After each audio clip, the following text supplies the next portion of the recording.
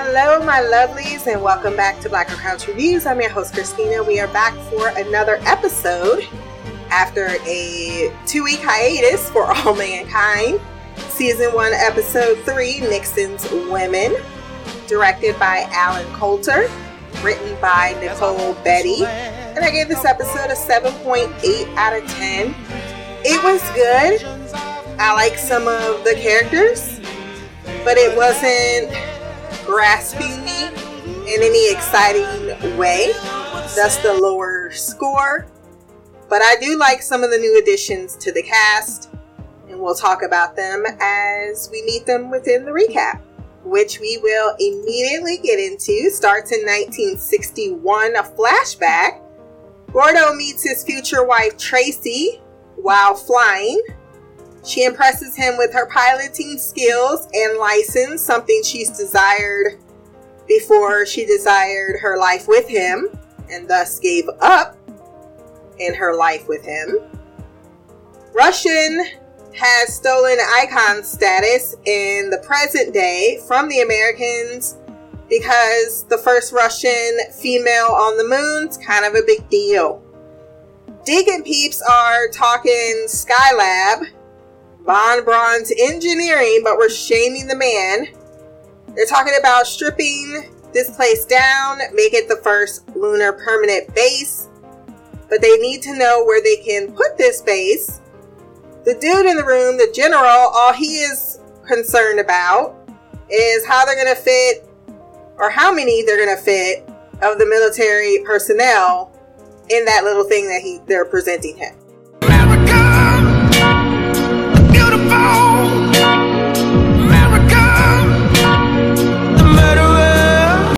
It will be manned by 3 astronauts, Deacon, I always forget that guy's name, at a time. The general also very impatient that this will take 2 years and answers no questions about what the Pentagon actually does have planned for this lunar base. Thomas and another man does enter the room and kick the general out. Dig really called that man Shorty Powers. Yeah, baby. Yeah. He said, "I'm so misunderstood." Doubtful. Nixon wants to put a woman on the moon, preferably blonde. That's racist! Because his poll numbers are now down with women. All about the politics, these men. It's meant to be a photo op, but Deke insists that it will be an actual trained astronaut certified by him, because what you're proposing is absolutely superficial and dangerous for everyone involved. While he gets that, Thomas, the president, still wants a moon maiden and not the most qualified, Molly Cobb, who is a rough around the edges type, but still flies and was the best in Mercury 13, which is this all-female training for astronaut program that apparently got cut from NASA. I did not look if this was real, and I should probably do so right now while I'm doing that. I really like, it was a real thing. So I really like the Molly Cobb character, and it was Mercury 13 was 13 American women as part of a privately funded program underwent successfully the same physiological screening tests as had the astronauts selected by NASA on April 9th of 1951 for Project Mercury. So awesome. I like the callback to history. I figured it was, and I just forgot to Google it before I started my notes. So there we go. Real-time Googling. Patty Doyle is also added to the board of candidates. Daniel Poole already works at NASA. Jesus Christ. We're not talking about the Bahamas. NASA, and yes, she's going in because she's black. Because Powers does not want Jesse James up his ass. Or was it Powers or Thomas? One or the other. I get them very confused because they're the same bland type of figure. Despite the clear racial motivations, Shorty does point out that she is qualified and smart, more so than their actual pick for who they want to be pushed through this program, which they have made absolutely no scruples about. Gordo's wife, Tracy, she gets in because she looks like the poster girl Nixon is into. And of course, if there's going to be a woman on the moon, it needs to be a Nazi version, despite the fact that we fought a whole fucking war over that and decided that that's not okay. Men are so sexist, I must say, continue to be, but it was more openly just tossed around how ignorant they really were.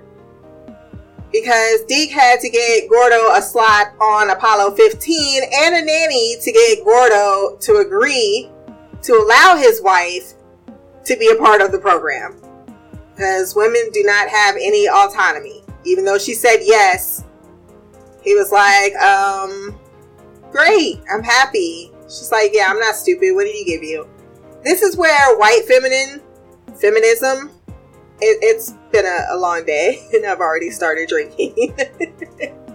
Shows its head as she immediately uses her sexuality to put herself in the forefront spot, as she knew it was, in a way, she has to know that's what got her chosen. She's not ignorant.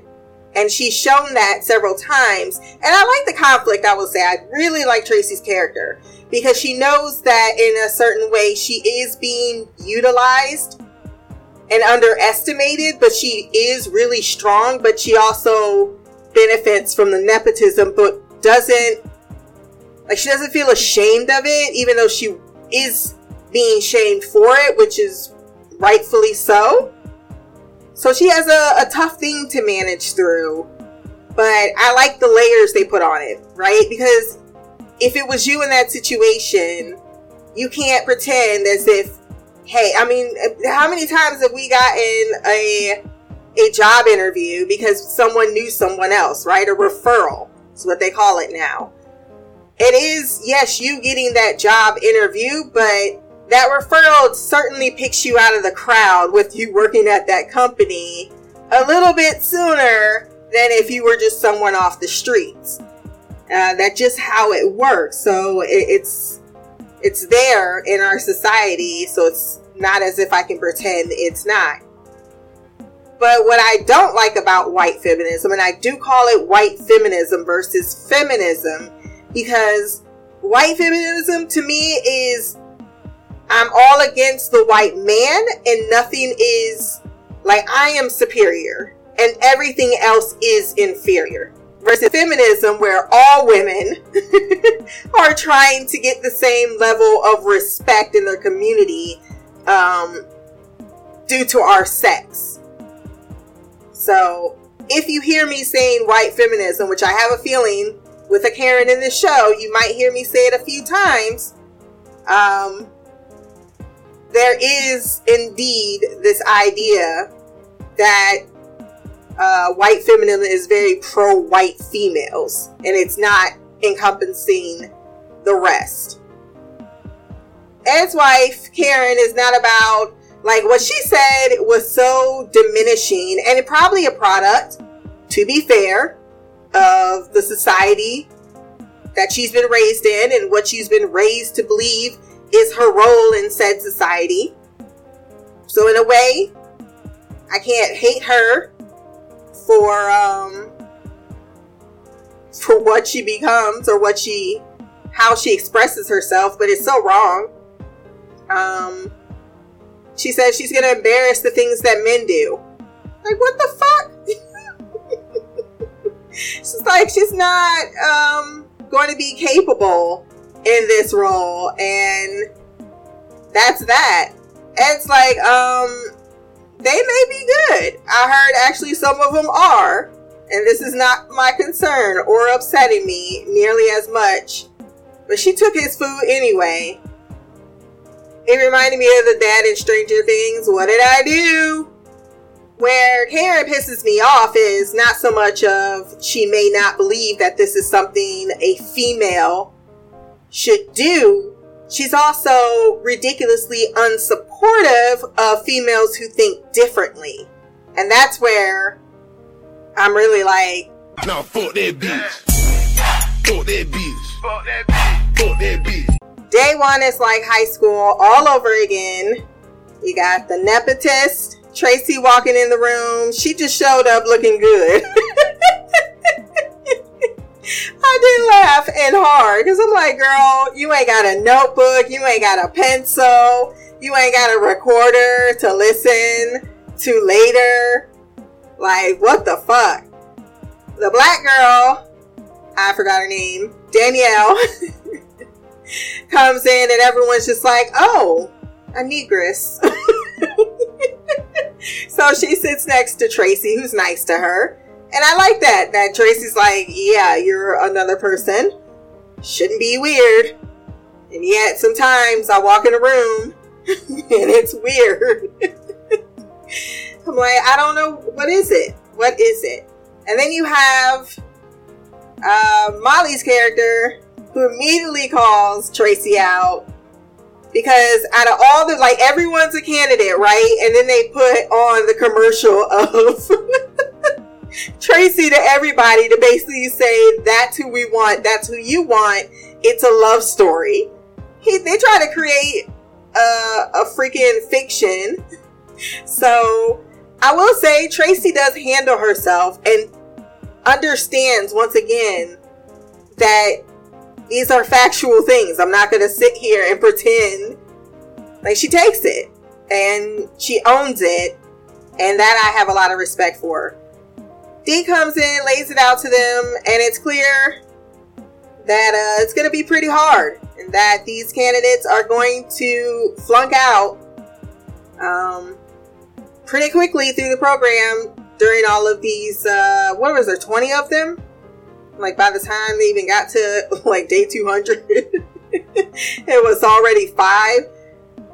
So we start on day 18.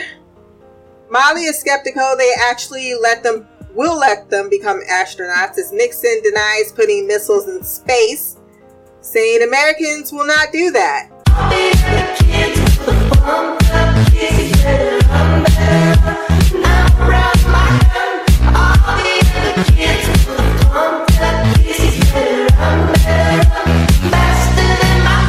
Patty Doyle is their friend, and she was pretty much her number 2 at Mercury. They also seem to have been former lovers. But Molly advises her, don't get your hopes up, focus on the here and now. Tracy has never flown a jet, and Janice doesn't make it look easy, while Danielle is calculating everyone's trajectory for success. So she's a team player, and we see that from the beginning. I wish we had gotten a little bit more of Danielle, but I'm okay. It's the first introduction.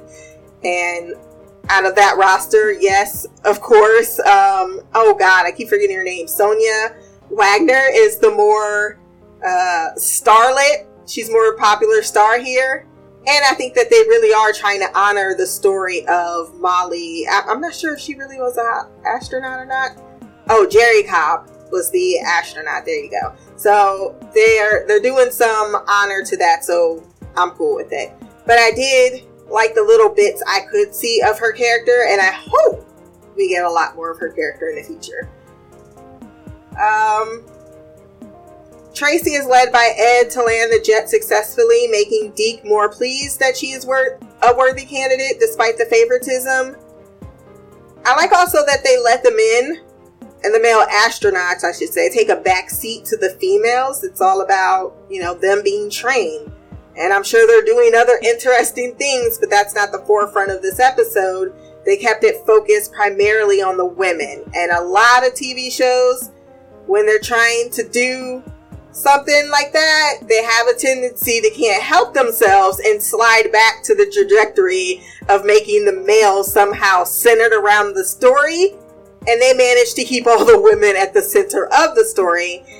Maybe because it was written by a woman.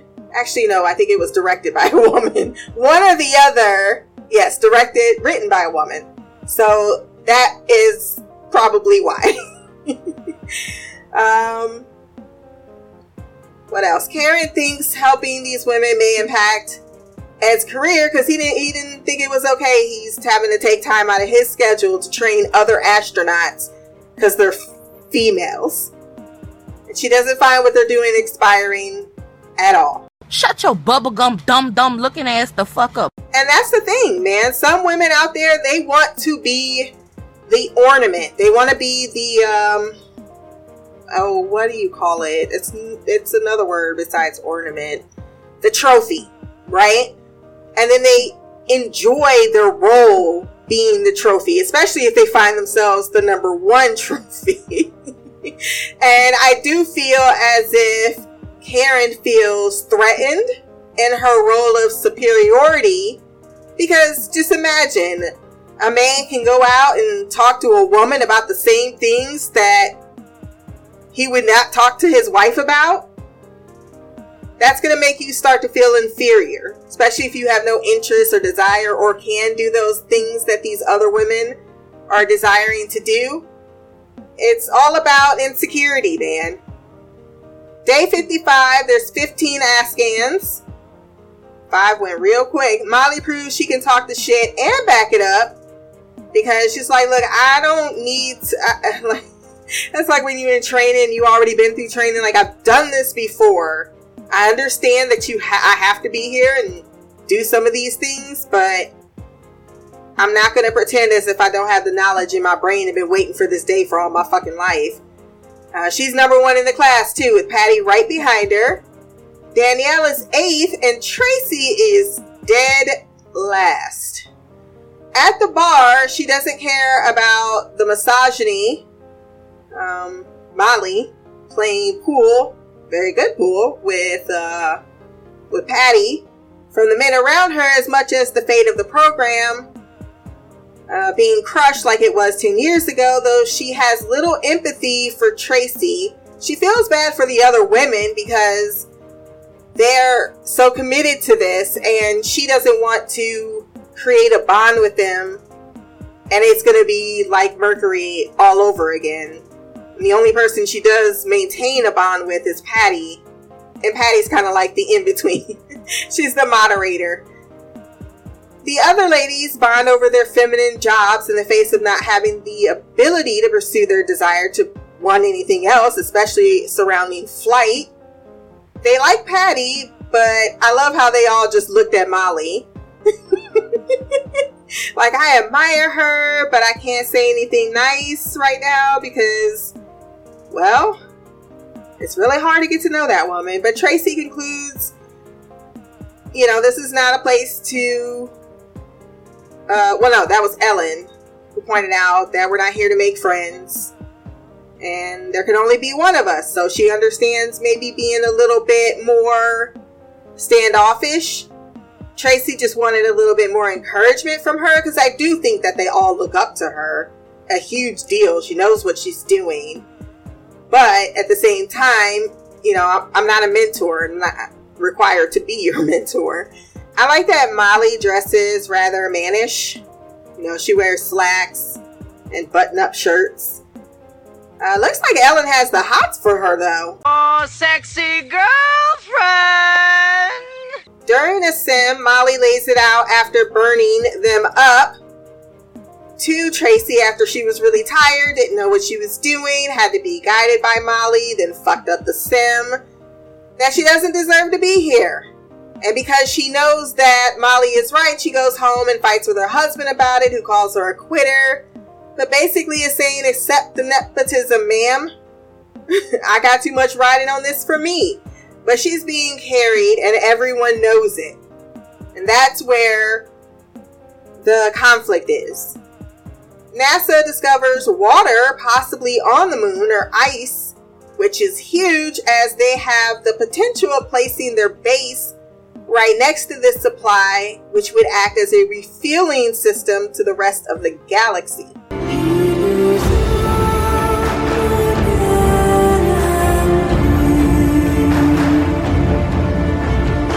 I like the sound of that. I was like, oh, that feels very Expanse-like. Shorty continues to want to downplay what the women can do because he doesn't believe that they can do it, while also pushing Tracy as Nixon's choice, despite Deke wanting to choose. He tells him if they can't survive the desert, they can't survive the moon. So day 101, 10 Afghans go into the desert and they have to get their best time. And they also cannot use their walkie-talkies or they will forfeit. They will automatically fail. Ellen's foot sprains and Tracy helps her make it through the desert, sacrificing her own position. But let's be real, she was not going anywhere anytime. Like, she was going to be last, the second to last, regardless. But I like the moment where finally Patty was first and beat Molly. She was proud of her too. Wasn't even jealous. Like, well, it's about time. Deke brings her in to applaud her actions and the guts that she's had making it this far in the program. I think he does have a respect for these women, even if he doesn't show it in the best of ways. But also wants her to resign. But she refuses, and while I get that she wants it more than ever, now that she's put in all this hard work, she's made this sacrifice, she also has not been treated in the same context as the others, which means she never really earned it, because some people scrubbed out, or got scrubbed out, or flunked out before her, and she probably did not necessarily earn her spot there. Like, she should have probably gone instead of someone else, right? Or if I got as many breaks as she got, then maybe I would have done better later on in some things. You never know, because at the end, I think there's an important lesson to be learned, that it doesn't matter if you have all the training in the world, shit can still happen. Being the smartest, shit can still happen. Turns out, though, Deke was truly trying to duly warn her, because she's like, you're going to have to cut me. And I know that he's in a tough spot, because he's like, I don't want to cut. I've been pretty much told not to cut you, and you have to know that. Like, a little bit on that moment, I was like, girl, you're just like, I want it now, so you're going to have to either cut me, and you know you can't cut me, so you're just going to have to let me get the spot. Because she wants the spot, despite maybe not earning or not being the one that most deserves it, I should say. I will be upset if she gets it. I don't think not if Molly is kicking ass in almost every single testing and you're struggling behind even Danielle. No, you should not be able to go in space first. Fuck that. No matter how much you want it. But I felt in that moment a little bit, you got preferential treatment. You know you got preferential treatment. And you're kind of like, well, I've already been humiliated for it. I've already, I'm not going to be good enough to get what I want, but I still want it. So I'm just going to take it however I can get it. Once again, I don't know, humanistically, I blame her for that. But it is rather shitey, especially when Molly truly does deserve it. While handling the shuttle, though, there was a fire that Gordo sees from his Corvette. He runs back to base to see what has happened. Patty has died. Look on down from the bridge. It's still raining up here. I was really upset about that, and the fact that they focused on the couple hugging, I was a little side-eyeing that. I really needed to find out how Molly was doing, but that's because I like her more than this particular couple. And I don't like Gordo at all. Like, I was feeling him in the first episode, but he has shown himself to be nothing more than a dipshit. But she still loves him. It's clear she loves him. They had hard eyes for each other the moment they met. I don't know what this thing is. Like, I love you so much, I just can't keep my dick in you. Maybe just, I don't know. Try. episode. There's no feedback this week, but if you want to send some on the next episode, blackgirlcouch@gmail.com, or you can leave a comment below on this podcast. My social media will be there as well. Remember to like, share, subscribe. Until the next time, peace, hair grease, and Black Girl Magic.